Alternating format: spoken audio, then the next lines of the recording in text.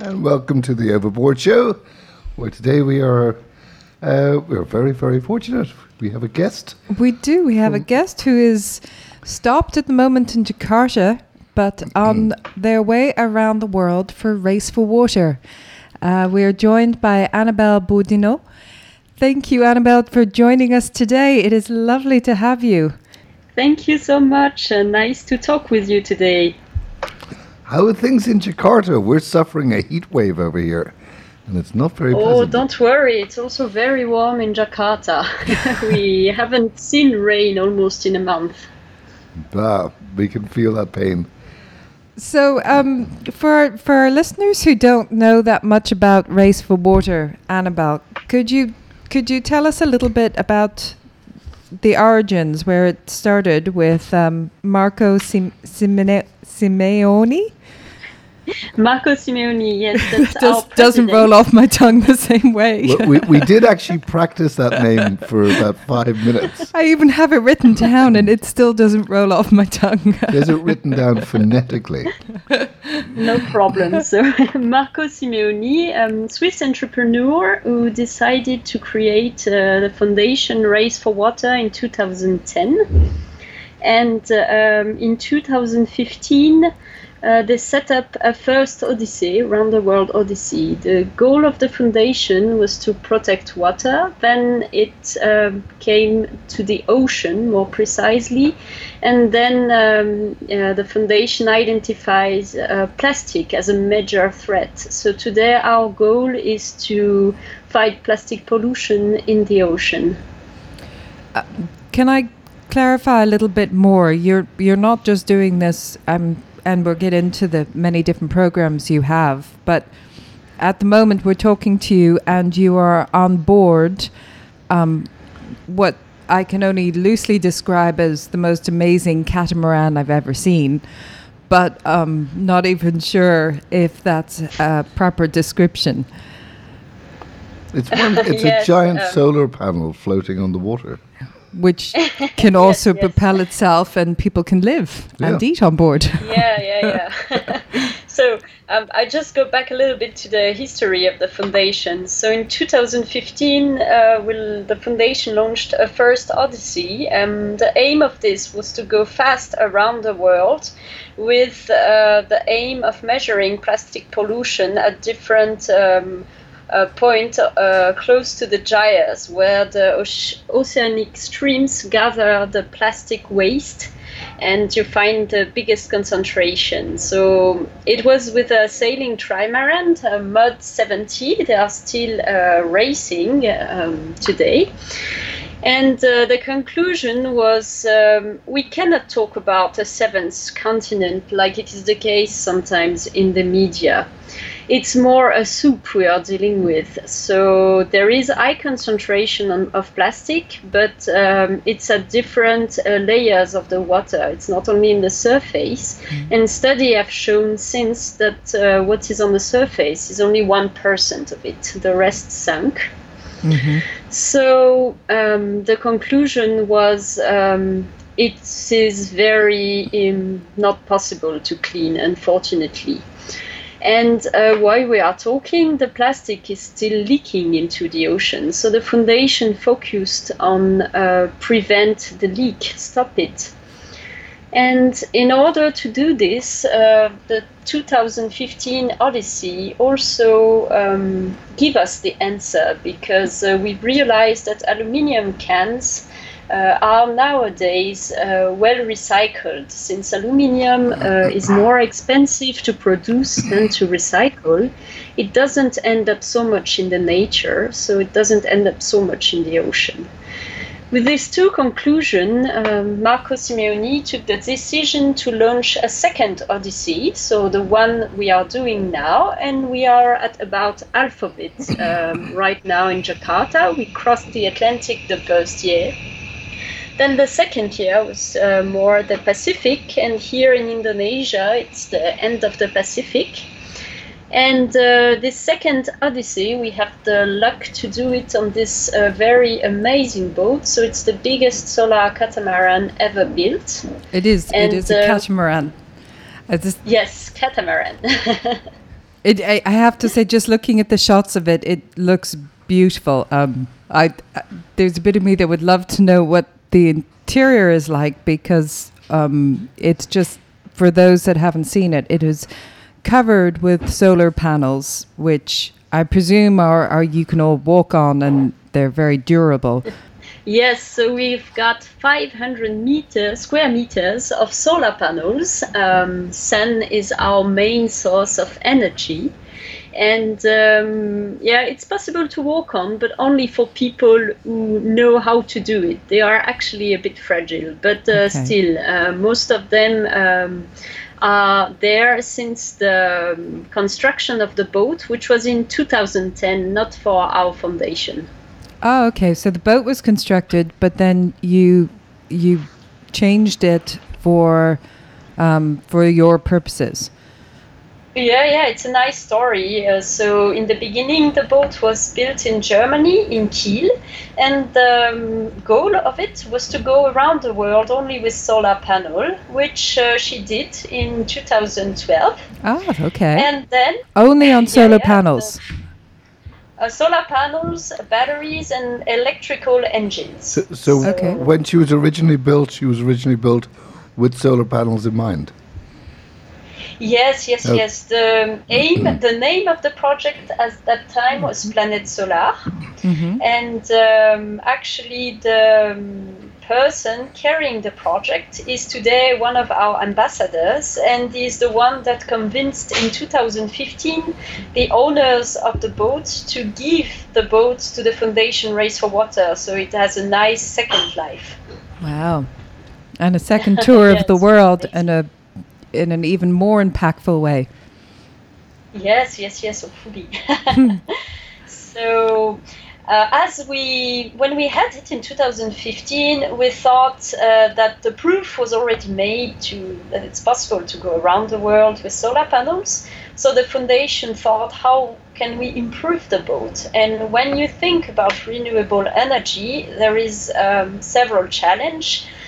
First, when you use the sun, there is not sun all the time. So it's nice to add another source of energy. And then the second biggest challenge of renewable energy is to store it, since, as I said, you don't have always the energy. So we also thought about a way to store more energy. So to answer these two questions, we came with two different technology. One is a kite wing that is developed and was installed on the boat by the company SkySails Yacht from Germany. And it's a 40 square meters kite that allow us to tow the boat when it's downwind wind. Okay, it's very interesting. Kind of a bit like kite sailing. I mean, it actually is it's a kite that drags the boat. A kite that actually propels the boat, providing you have enough wind. Yes. So the kite tows the boat. The kite we have, they look more like a paragliding wing. They get inflated with the wind. So when we want to set it up, we put it on top of a mast and we let the wind blow it up.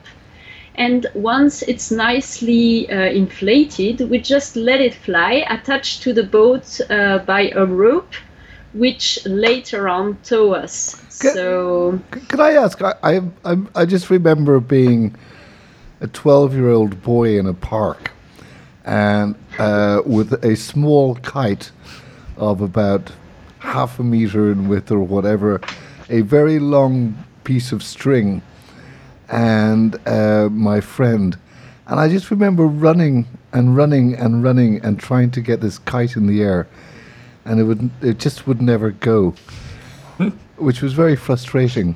So we did a lot of running, but we didn't do much kiting. Is it difficult to get a 40-meter? Maybe that was our mistake. Is it difficult to get a 40-meter kite in the air? And secondly, when you run out of wind, I presume it just plops down into the water. Is it difficult to retrieve it? Well, let me go a bit more into the way it works.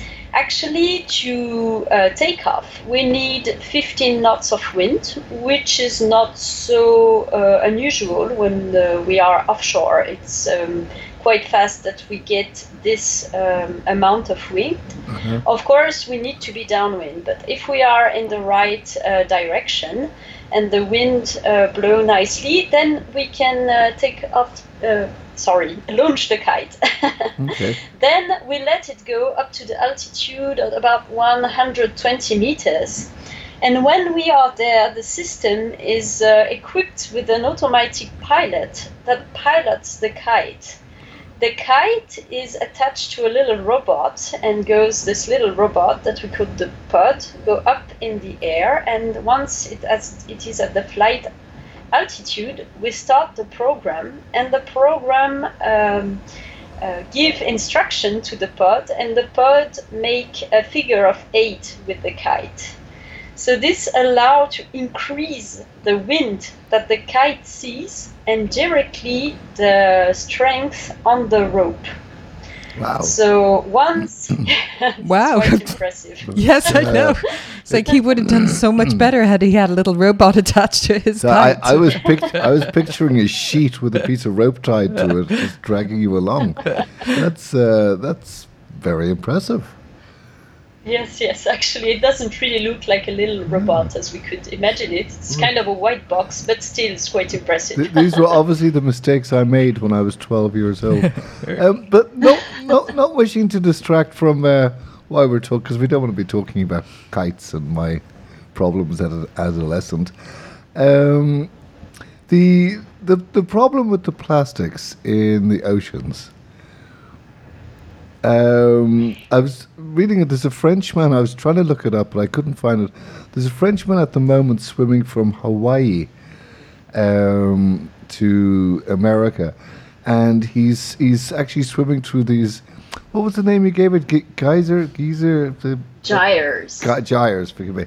He's swimming through those, and there's a video on YouTube about what he's doing, and it really is shocking to see the volume of plastic that's floating in the Pacific Ocean, and I'm sure it's the same in many other areas. What do we do about that? Or how have you had the same experience as you've been traveling? Because you're now kind of halfway through this 5-year trip. Has it been shocking at certain points? I mean, we all know it. We've seen it visually. But having the first-hand experience of being on board and looking in the water, have you had moments of going, oh my goodness, look at that, this is why we're doing this? Yes, of course. When we were sailing to Easter Island, we could see lots of waste in the water, and we were also doing samplings, and we realized that not only there is micro waste, but there is also these microparticles, and these ones, they are really impossible to collect. So this is very preoccupying, and in Easter Island also this is really shocking, because every year there is tons of waste that end up in the beach of the island, all around the island. And we did beach cleanup, and in only 2 hours we were able to gather 300 kilograms of waste. In 2 hours? Really, yes.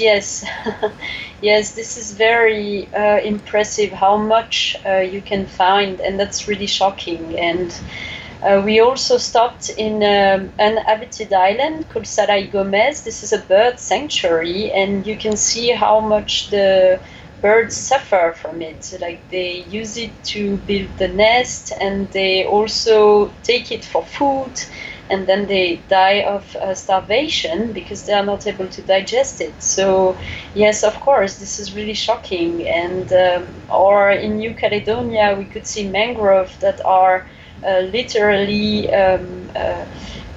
suffering from the plastic. They cannot breathe anymore. They don't grow. You just see like a field of plastic with no more trees in the middle of the mangrove. And this is, of course, very sad. I'm sure seeing it up front, we've seen the images but I think the images have been there for a lot longer than they've actually hit the public in the media eye. But I know first-hand experience of seeing it up front when you're beside the water is just a lot more disturbing.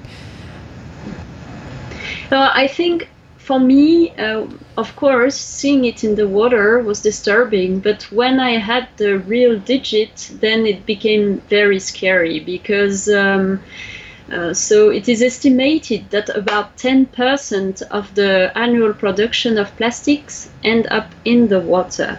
And nowadays we are producing about 400 million tons of plastic every year. So 10% of it goes into the water. That's more than a dump truck every minute. So can I ask, what's the point of ingress? Well, where's it mainly getting into the water? Because in our society, we do the recycling thing at home. We put them separate in bags, and then when it leaves our house, we like to think we kind of like that fuzzy feeling of thinking we've done a good job.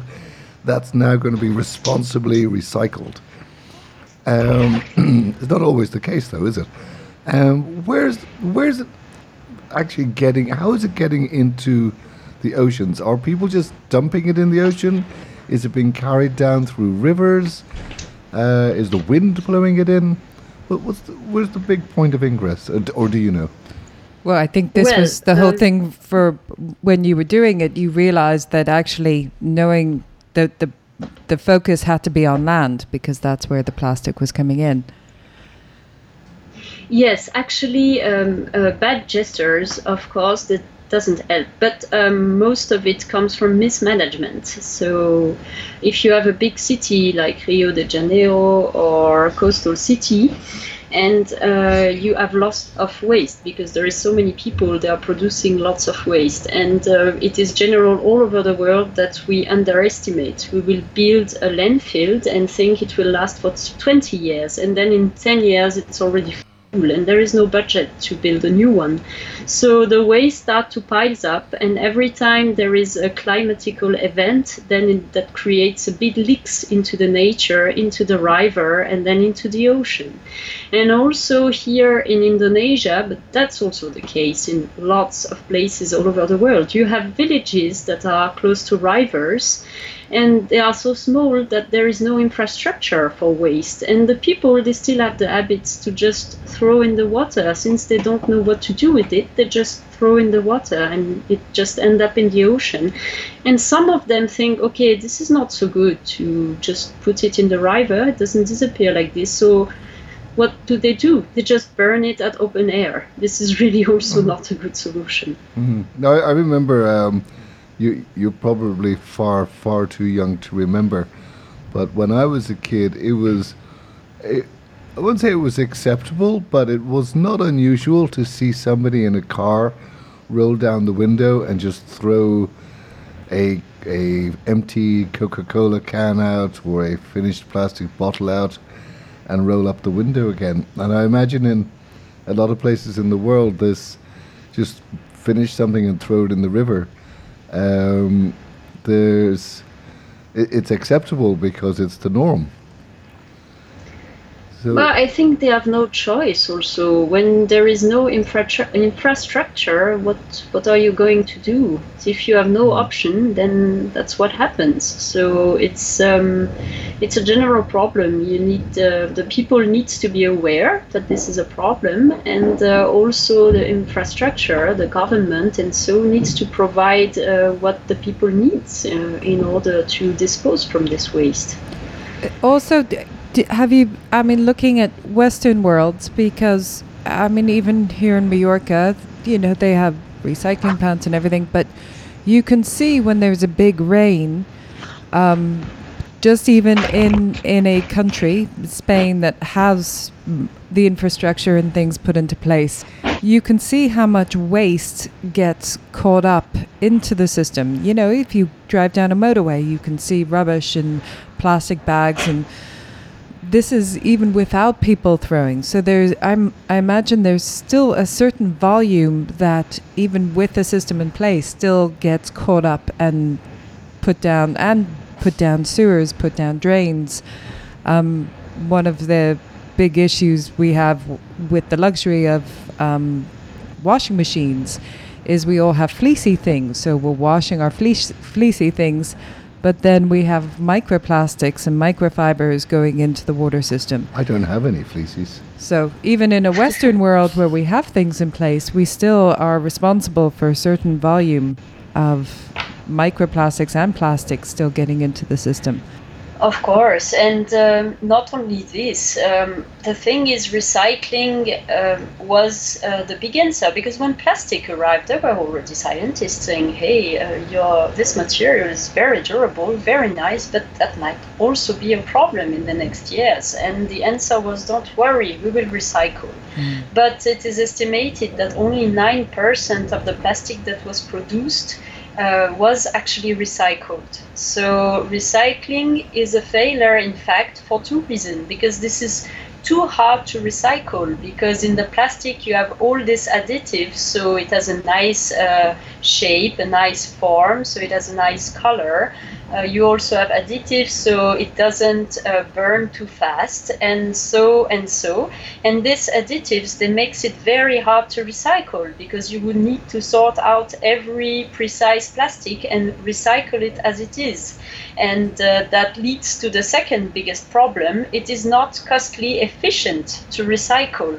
So in the fight, recycling doesn't work, and that's the main issue we have. And you know what? We are happy in Europe, but here in Indonesia, so we have the feeling that we are doing good. But here in Indonesia, they still receive containers which has plastic waste inside.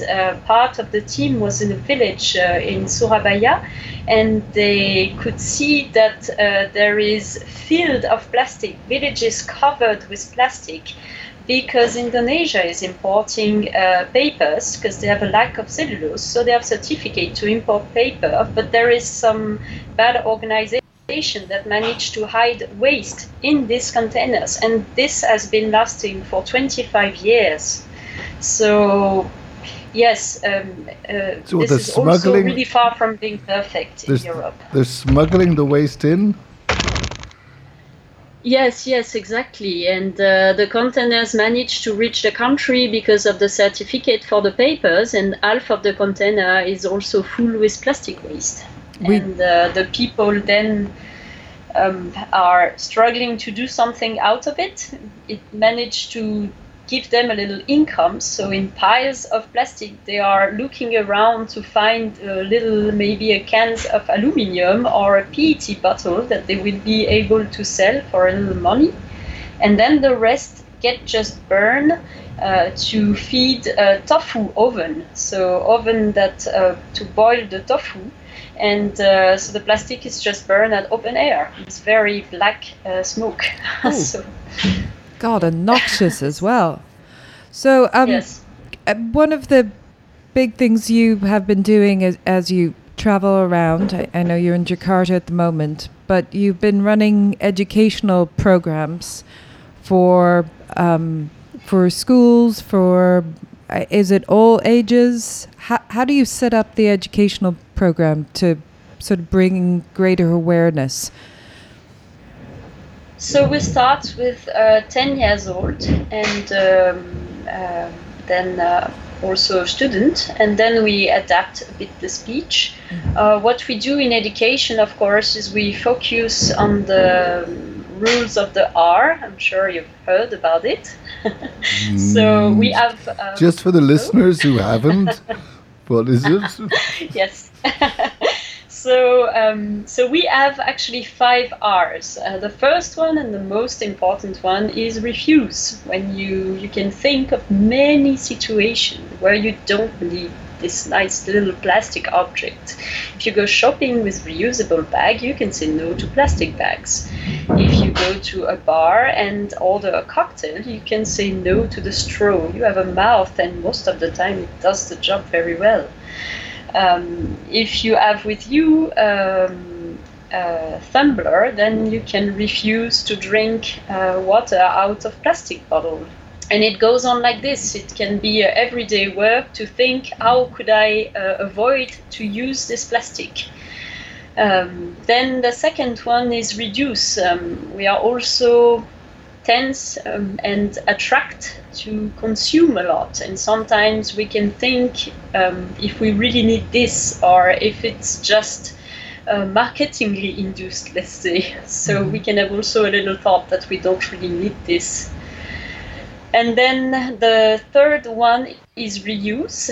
So average lifetime of a plastic is 20 minutes. So this is very scary, because yes, we are talking of this is nothing, and we are talking about a product that was made at the other side of the world, that was carried with a cargo ship most of the time, that arrives in the country, that goes into a truck to go to the place where it will be distributed, to go to the place where we will buy it, and in the end we buy it, we go home, and then it becomes a waste, and it's 1,000 years to disappear. This is really a nonsense in terms of energy, and of course in terms of a sustainable world. So yeah, at least you can give it a longer life. Then the fourth R is repair, because it is also too easy nowadays to just throw something and buy a new one, because most of the time it's much less expensive to buy a new one. So at least you can try to repair. And the last one is recycling, because today recycling in the fact doesn't work, but it is still very important that we keep in mind that sorting out our waste is the best way to reduce it. And hopefully, and I think that's in discussion with big companies, they will work so recycling get more efficient. So recycling is also very important. So one of the interesting things I thought in particular was you talked about, Race for Water talked about circular economy in order to bring value. I mean, I say this because I remember as a kid, particularly in the States actually, you would get 5 cents for a can. And so, it was really cool to collect up lots of cans and bring them down to the supermarket and put them in the machine, and you would get, 50 cents. As a kid, it was fantastic, but it was actually very motivating to get people to do something with it when there is a value put on it. One of the things I thought, it's not a new idea, but it's certainly not one of giving incentives in the idea of a circular economy to motivate people more. Yes, of course. I did not know it was the case in the United States back in the days. Yeah, years ago. But I think it interesting. still is. If you ever watch American cop shows where they have the homeless people, they're pushing trolleys, and quite often you'll see them pushing trolleys of full of cans and bottles or whatever. And I think in England as well, some bottles that you can redeem money. Yes, that's also the case in Germany. In Germany, they also use still a lot deposit. So you buy, like it was also in the case for milk, also back in the days. But in Germany, they went on with the deposit, even for plastic bottles sometimes. And once the system is in place, I think this is quite an effective one, because you don't need to create a new product. You reuse it quite a good amount of time, and that's very interesting. So, but once again, this is only for a small share of the products. There is lots of plastic that doesn't have any value anymore, like multi-layers and mixed type of plastic. And also in some places of the world you will find the proper recycling facilities, but in lots of other parts, and especially small island of the Pacific, you will find nothing. So in that case, it is interesting to have a solution that is able to treat most of the plastic. And so when the foundation came back from this odyssey in 2015, they also thought that they need to find a solution to give plastic a value, but not only a certain type of plastic, but the biggest range as possible. And they looked into the company that were already working in this field, and they identified Etia, a French company, and they designed with this company a machine that is dedicated to treat plastic waste. How does it work? First, you need to shred the plastic to obtain pellets. Mm-hmm. These pellets, they are sent into an endless screw, a reactor, that eats at the same time the particle of plastic. It eats at 800 degrees with no oxygen. So we're not talking about a combustion, but a pyrolysis. And the advantage of the pyrolysis is that you crack the molecules of plastic and transform it into a gas, that we call syngas. This gas can then be cleaned and condensate. You have a little solid residue. You also get from the condensation oil residue. And in the end, you obtain about 80% of gas. And this gas can be used to run generators in order to produce electricity. But is it, do you then need a specific, what kind of gas comes out of it at the end? Do you need a specific generator in order to use it? The generators we are using are quite standard. They are not very complicated. They are called dual fuel, and the gas you obtain varies. Of course, it varies with what you put in, but mostly you have hydrogen and methane in certain proportion. So the generator is able to accept a variety of mix of gas. So that's not a problem. The only problem we have is with PVC, because PVC is a very special plastic which has chlorine in it, and this is very bad for the materials. It attacked the metal, and so we would be able to treat PVC, but that would imply that we use very costly materials in the reactor, so that would lower the economical efficiency of the process. So we choose that we would not treat PVC, only a tolerance of 1 to 2%. And this is actually quite fine, because in most household waste, you don't find PVC. PVC is more a plastic that is used in the building field. Okay. So it seems, during our odyssey in the stopovers, we conduct what we call the ACT program. So we talk with all the actors around these topics, producing electricity and waste management, and we conduct feasibility studies. And for the moment, it was shown that the rate of PVC we found in household waste is acceptable. It's in our tolerances.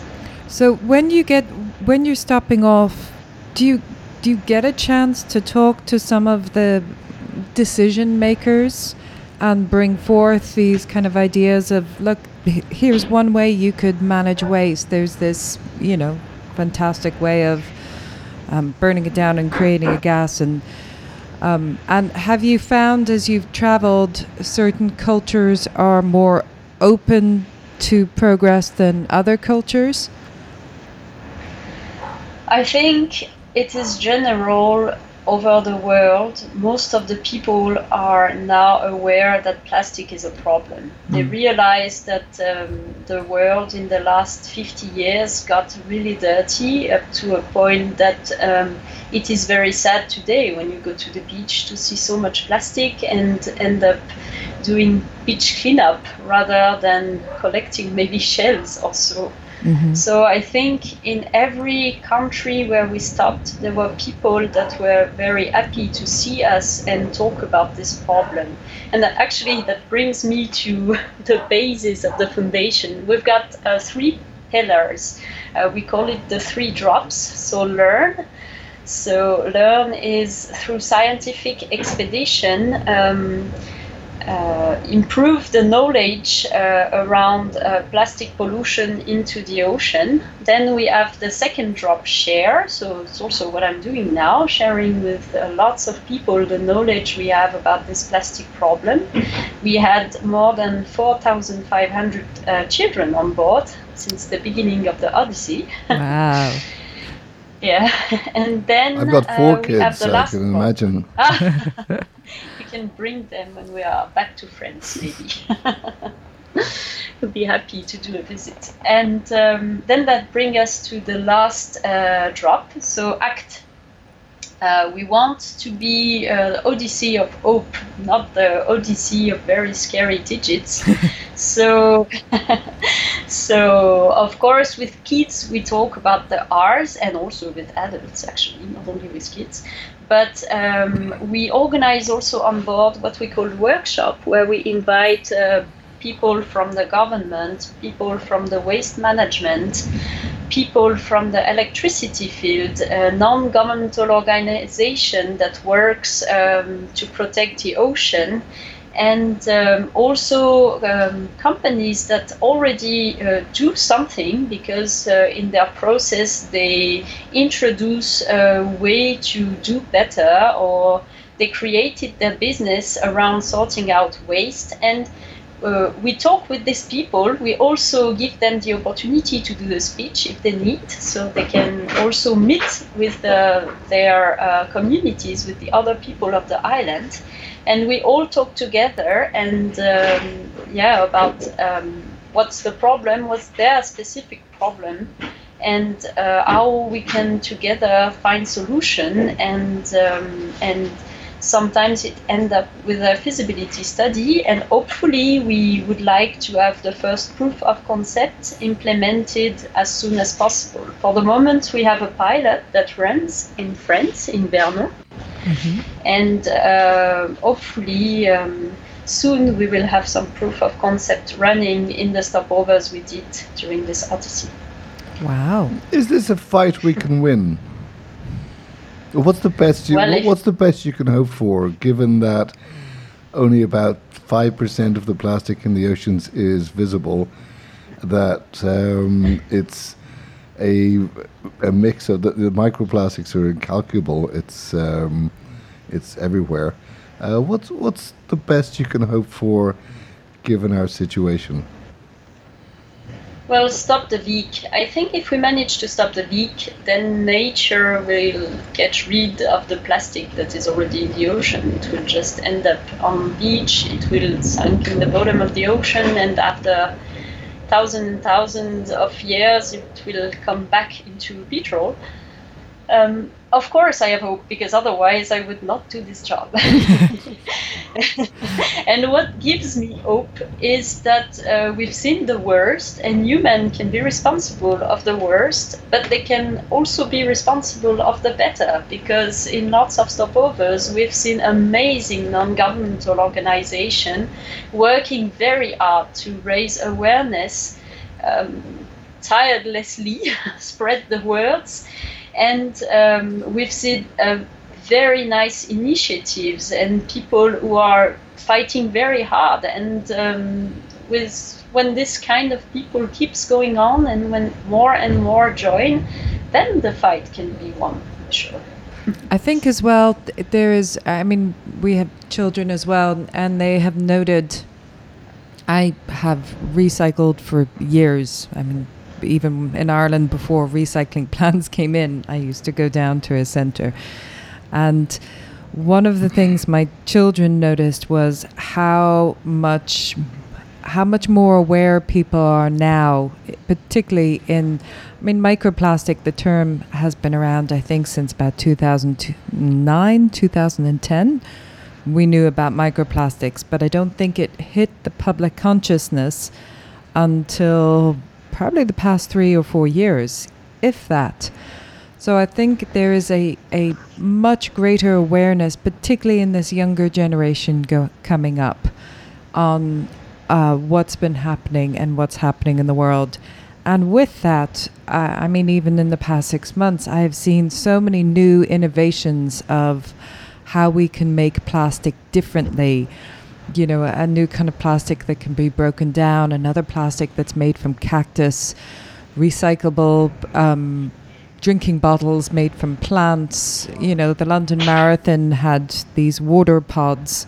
Unfortunately, it wasn't an entire success because there were still other bottles. But I think with a growing awareness, it motivates innovation a lot more quickly to find solutions and to put in place solutions.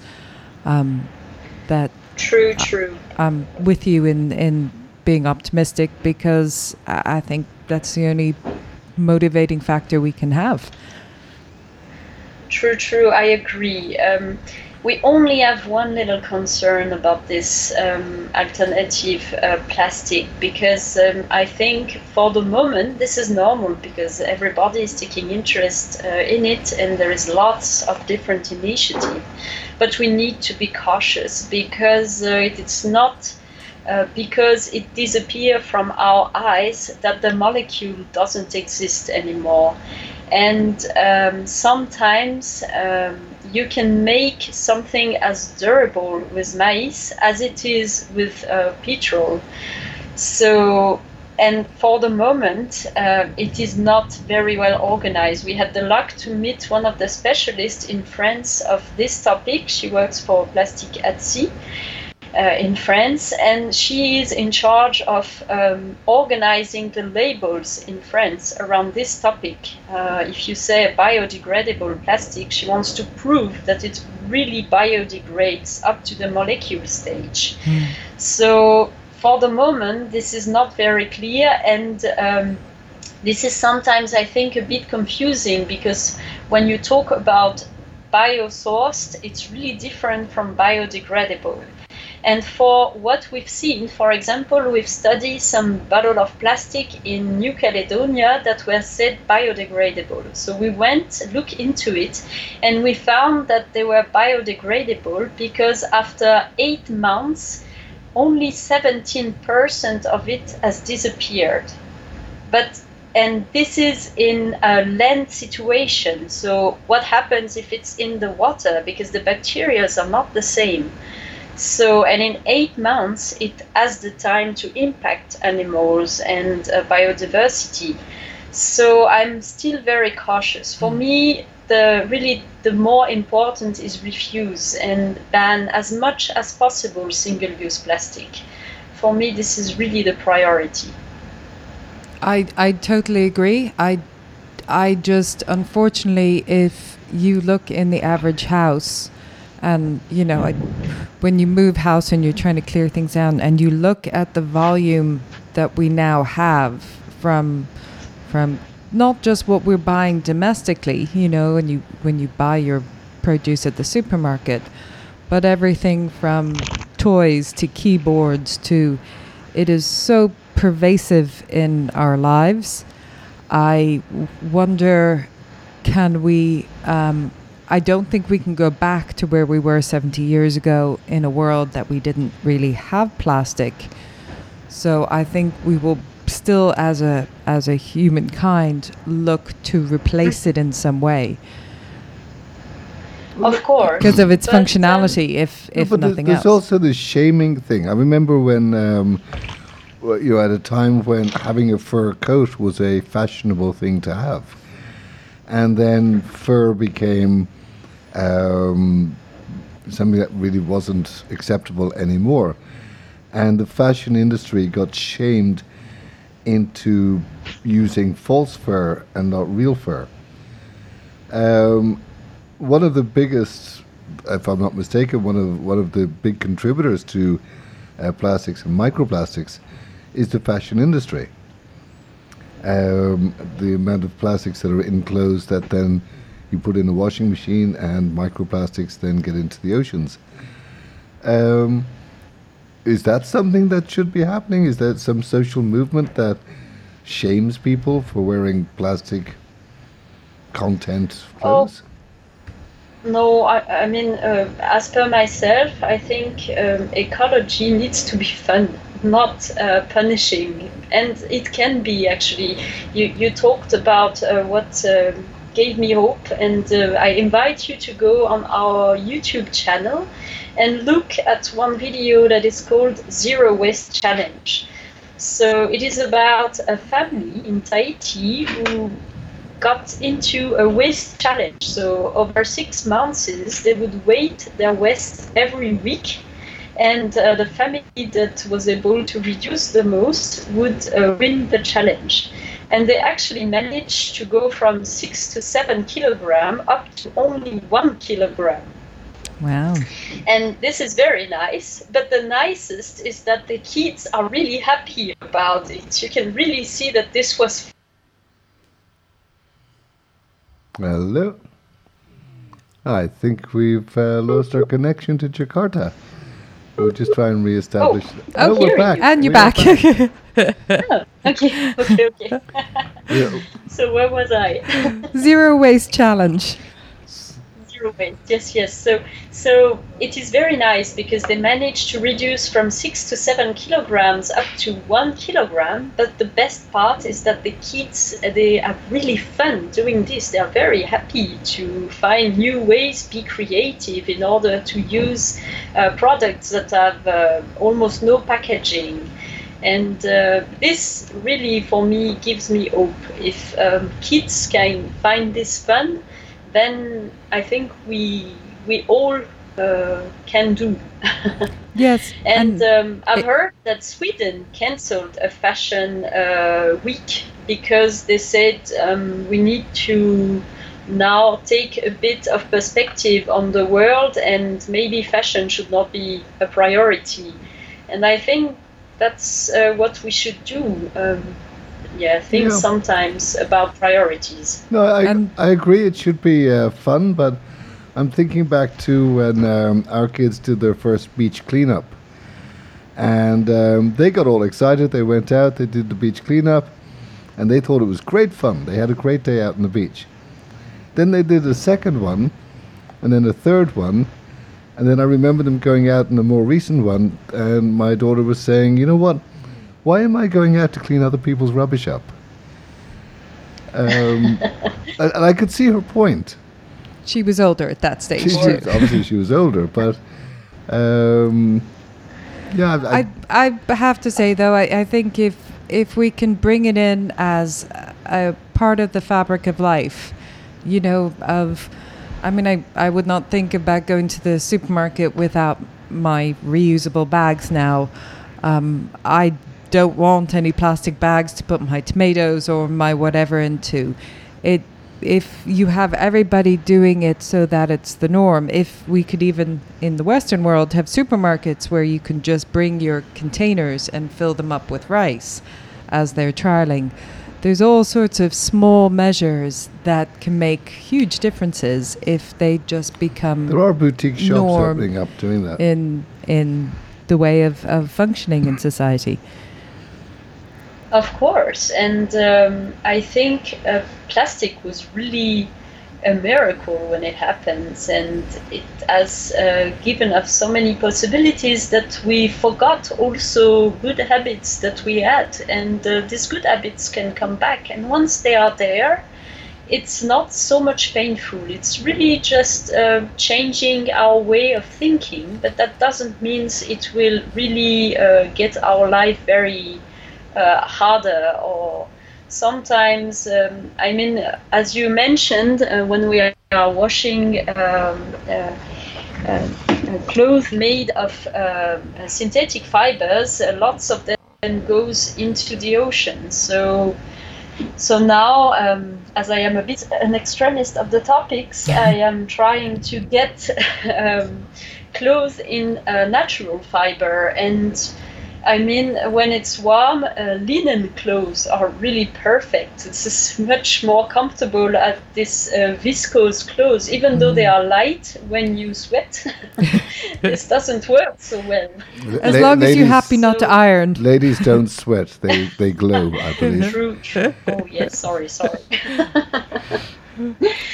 So I think, Well, ironing, yeah, that's true. But then I'm not so much into ironing. I think if you just put them right away after the washing machine to dry, it's fine. You don't need so much to iron. I think I haven't ironed in 25 years. The crease look is very fashionable. I have a linen skirt I've worn for 20 years, and it's fantastic because it's lasted 20 years. And you know what? Once you get up, it doesn't make any difference. We are unfortunately coming to the top of the hour. Annabelle, it has been such a pleasure to talk with you today. Thank you for sharing this fantastic project that you are sailing, working and living on so many levels, and educating as you go. So thank you so much for sharing your time with us today. And for all of those that would like to learn a little bit more about Race for Water, there's a lot of information up on the website. Sure. And in the end, it's funny because we've not talked so much about the boat, but you can, in fact... I'm going to have to get you back because I want to know what it's like inside to live there. So that was my next question.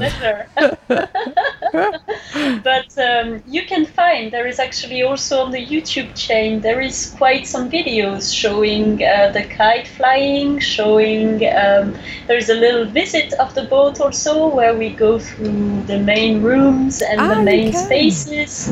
Yeah. So you can also find information there. And yeah, of course, if you want to invite me to talk again, this is really not a problem. Or another member of I think we're going to have to invite you back to talk again. There's lots more to cover.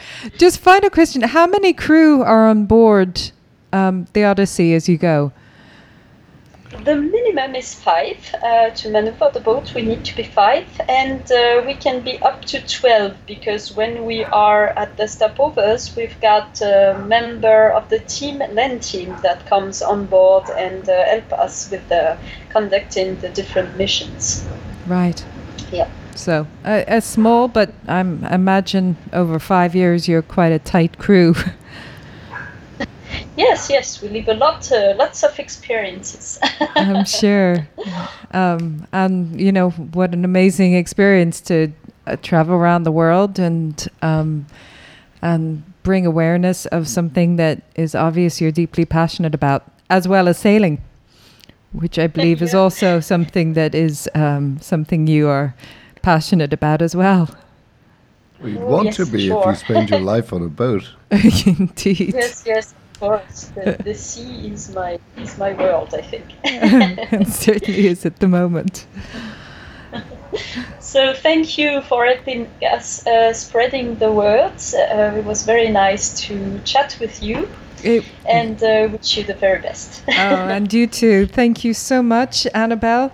That was from Race for Water. We look forward to talking with you again. We're going to have another 10 questions for the next time, but thank you so much and safe travels when you leave Jakarta. Your next destination is? Kota Kinabalu in Sabah, Malaysia. Okay. Well, safe travels and fair winds, and we look forward to catching you again.